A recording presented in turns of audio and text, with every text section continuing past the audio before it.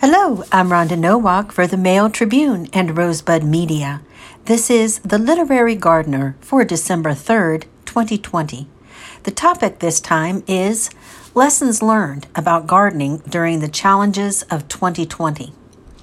I could tell you my adventures beginning from this morning, but it's no use to go back to yesterday because I was a different person then. Lewis Carroll, Alice's Adventures in Wonderland, 1865. In Chapter 10 of Lewis Carroll's classic tale, Alice tells the Mock Turtle and the Griffin that her escapades in Wonderland have changed her. But when she wakes up from her nap, she tells her sister it was all just a wonderful dream before running off to play.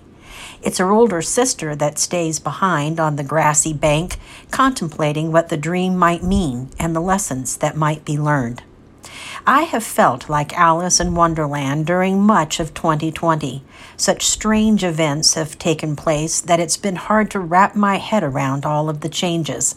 I frequently found myself in a state of perplexity, if not unequivocal distress. However, now that 2020 is ending, none too soon, I'm feeling more like Alice's big sister, wondering what might all of this mean and what have I learned from this year's madness. For one thing, I've learned that when the world gets crazy, people get gardening. I mean that in the sense people do more gardening and in the sense they recognize how powerful gardening is to regain a sense of self-efficacy during uncertain times.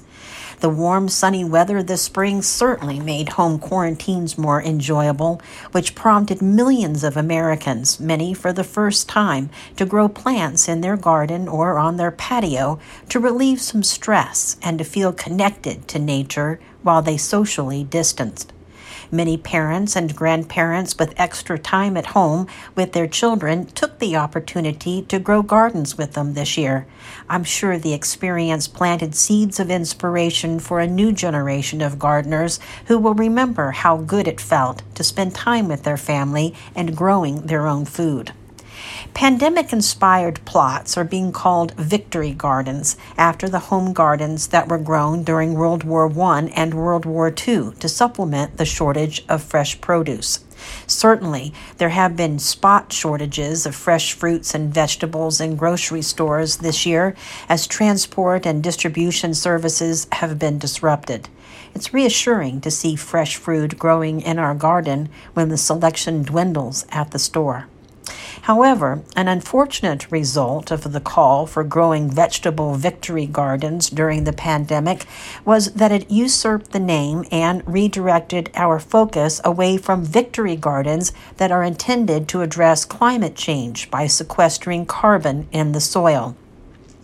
In 2020, the global health crisis overshadowed our attention to the global environmental crisis, although some people still cling to the belief that both crises are a hoax.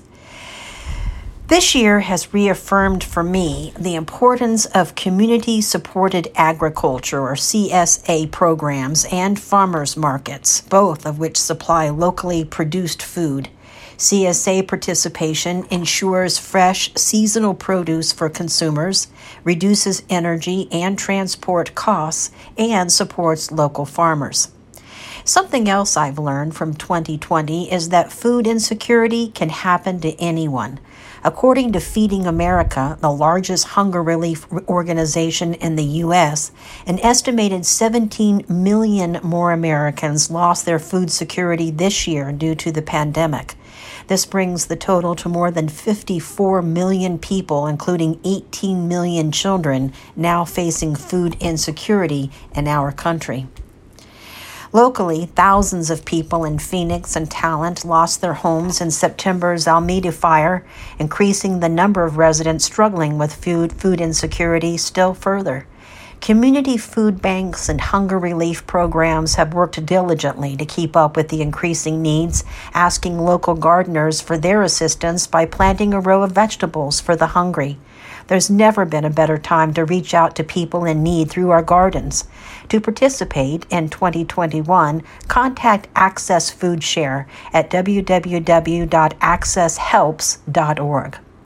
Speaking of reaching out, another lesson I've learned this year is that gardeners want to stay in contact with each other, and they will find resourceful ways to do so.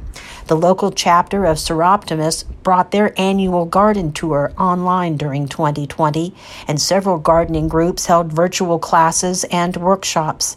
Many plant sales were canceled this year, but others found a way for shoppers to order online and then pick up their orders without leaving their car. I received more gardening questions from readers during 2020 than in the previous 5 years I've written the column, which indicates that more people are gardening and/or more people want to learn more about gardening. Next year, I think having a variety of learning and purchasing options will continue to be important for new and seasoned gardeners. In light of the events of 2020, Alice was right when she said it's no use to go back to yesterday. Let's use the lessons we learned this year to make our gardens, our lives, and the lives of those in need better in 2021. I'll be off for the next 3 weeks, but I'll be back on January 3rd with a list of recommended garden-related books to read along with me next year. Until then, happy holidays and happy gardening, even if the gardening is just in your mind. Thanks so much for listening.